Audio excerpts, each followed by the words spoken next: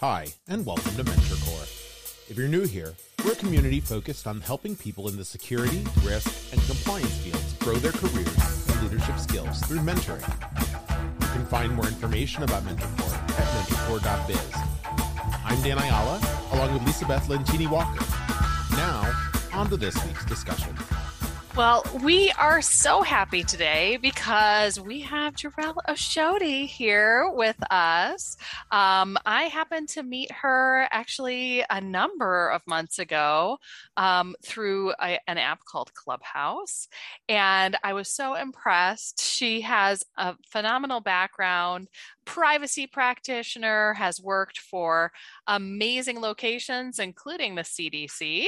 And I am not going to steal any more of your thunder because we always start out with asking you to tell us a little bit about you. So tell me a little bit about you today.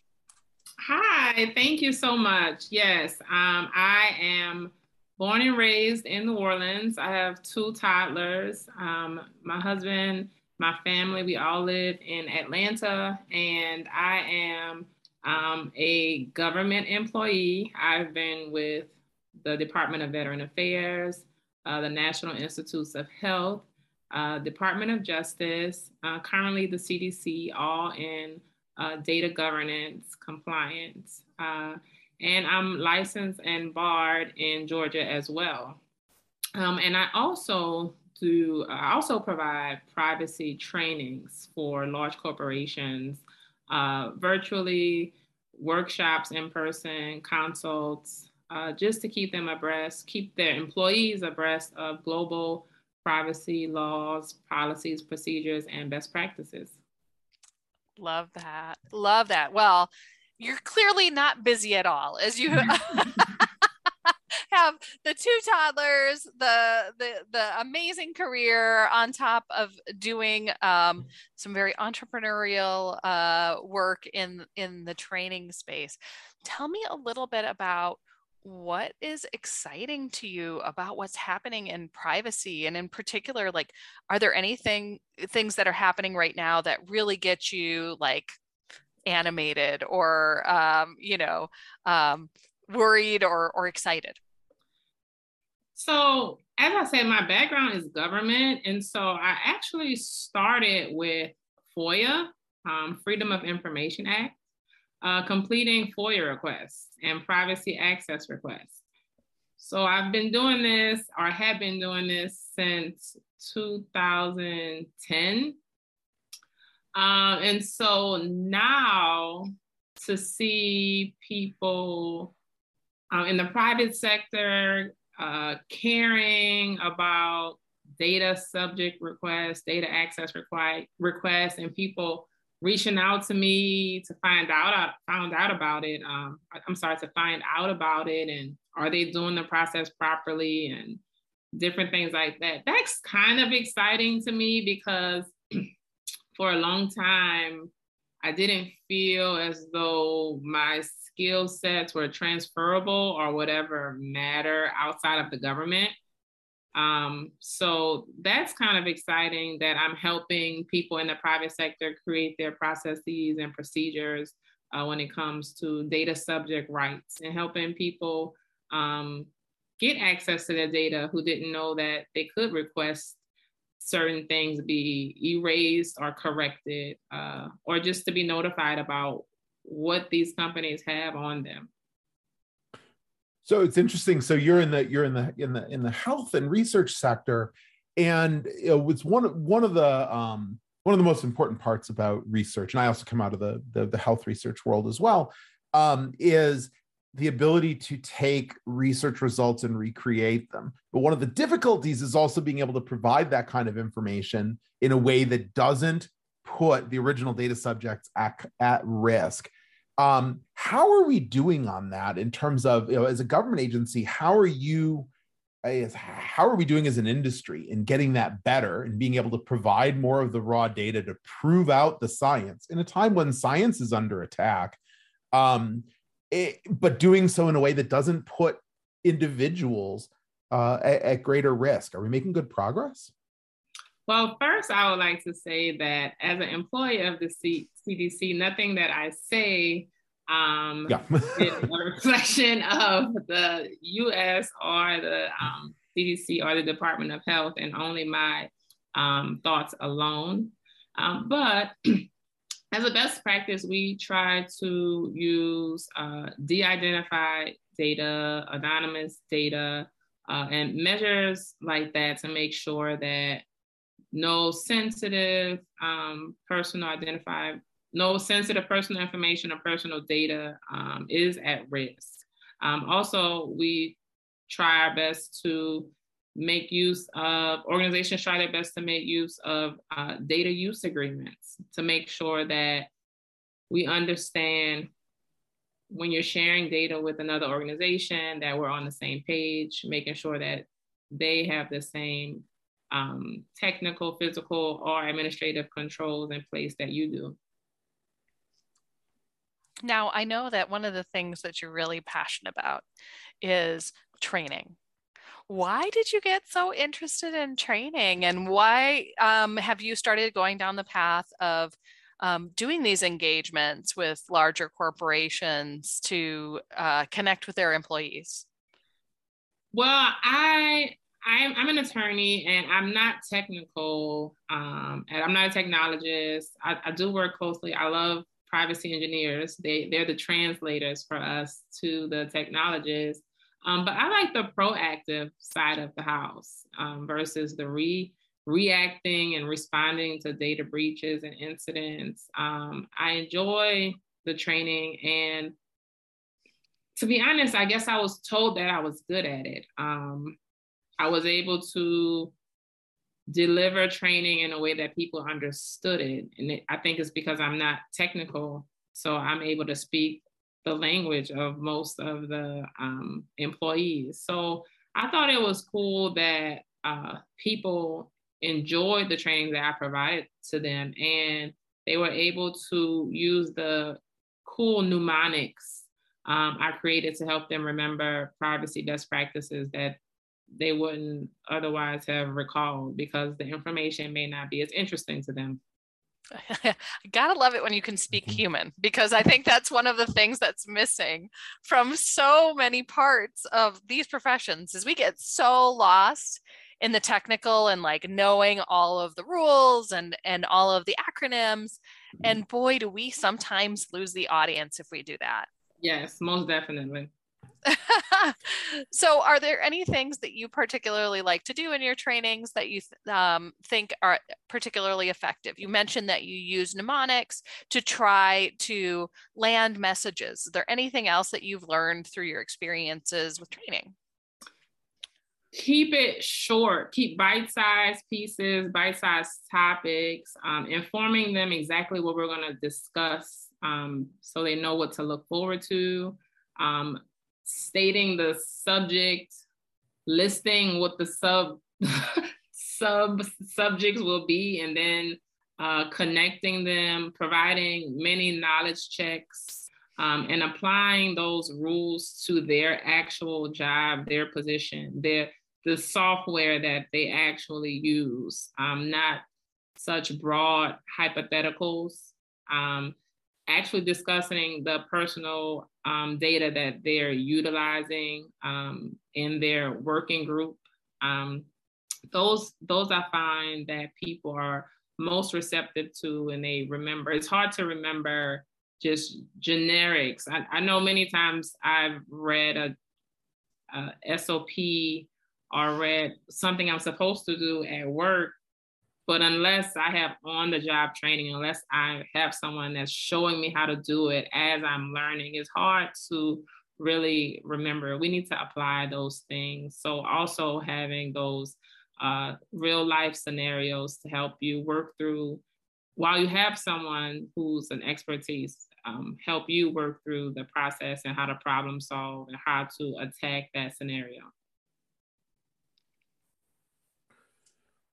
What is making the most positive impact when it comes to training? Not in terms of style, but are there topic areas that are resonating with people these days? when it comes to data protection and privacy? What's hitting home with the people you are supporting and the other communities that you're part of?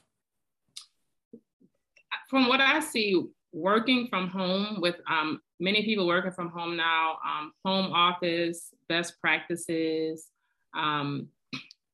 different trainings that share privacy and security best practices, where people see that security and privacy are different, but they do overlap. And it's the small things. I'm laughing because I just did a training, which something that I thought was a very simple training. And I simply explained never to save any data locally while you're working from home.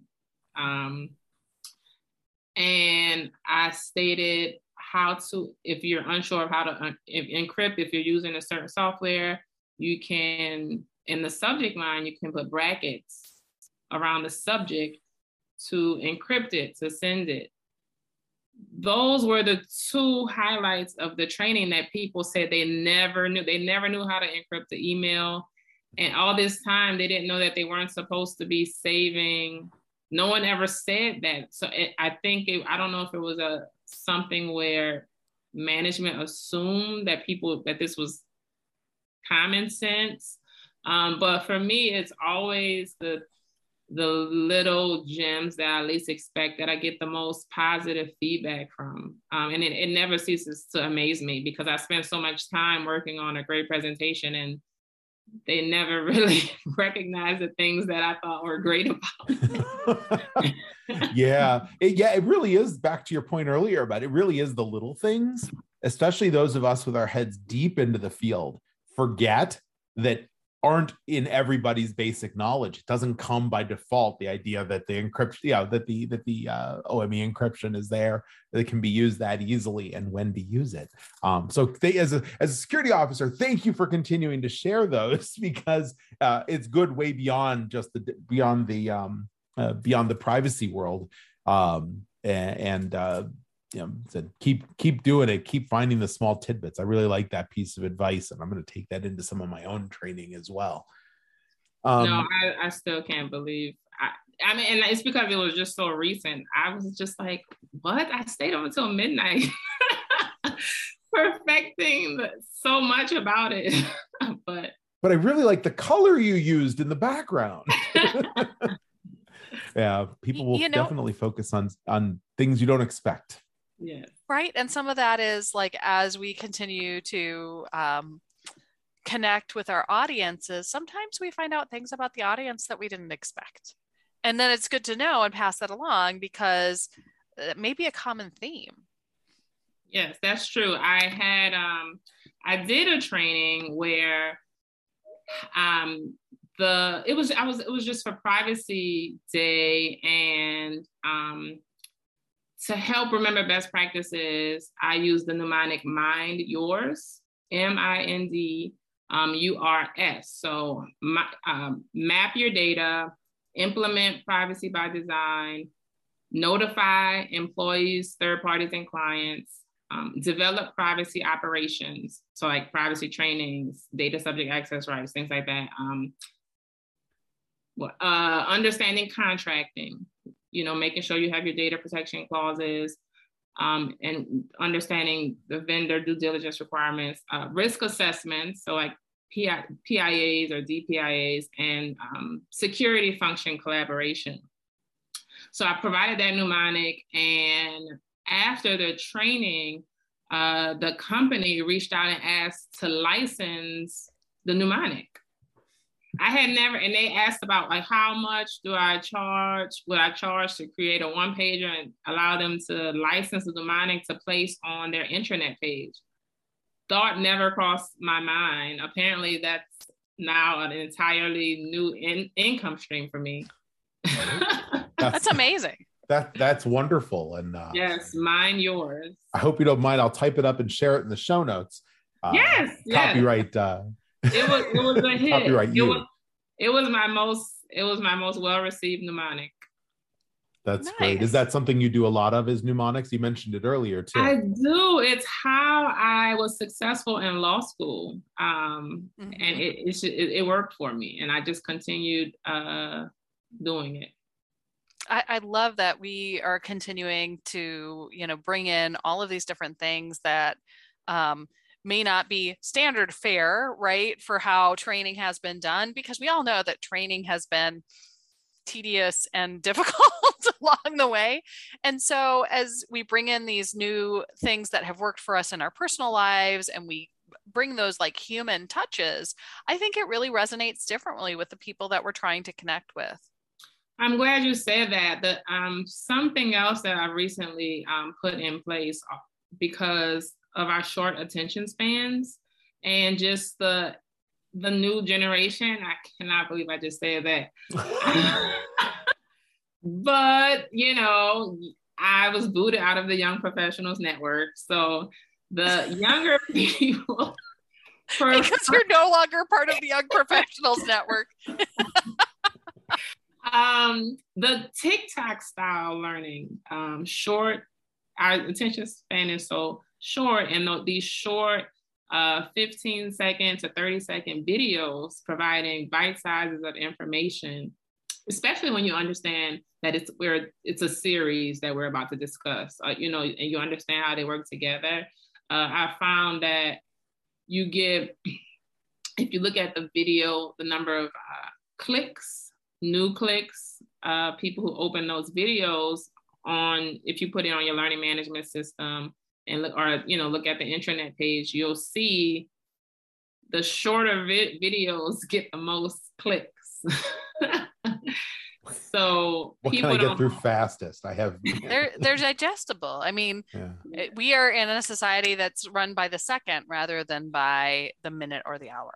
But yes. So one 15-minute training won't get as many views, but if you break it down into 5 3-minute trainings, you'll get tons of views, tons of clicks, which is interesting. In your experience, though, is the material getting through in the same way, the whole corpus of material that needs to be covered, getting through in the same way, knowing that you have to regain their attention 80 times versus 80 small videos versus, let's say, 5 longer ones? Depending on the knowledge checks, I think if it's just those simple A, B, C, D, check the correct answer box, maybe not. But if it's more interactive, drag and drop options,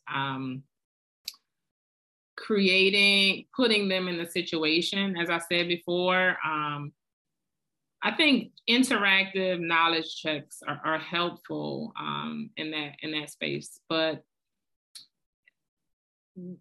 there's privacy training. That's why they call it privacy training and awareness. You kind of have to constantly find new ways to get through the people, and it has to be in different mediums, you know what I mean? Videos, pictures, one-pagers, full trainings, live presentations, lunch and learns, newsletters.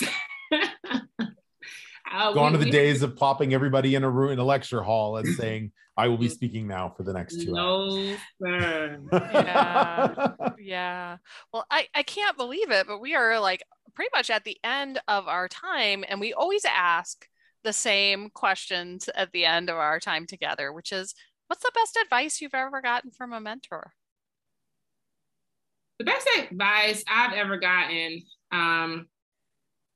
is never be afraid to make the ask. The worst thing that they can do is say no. And there's been so many opportunities that I've overthought, overanalyzed, and just so afraid to put myself out there.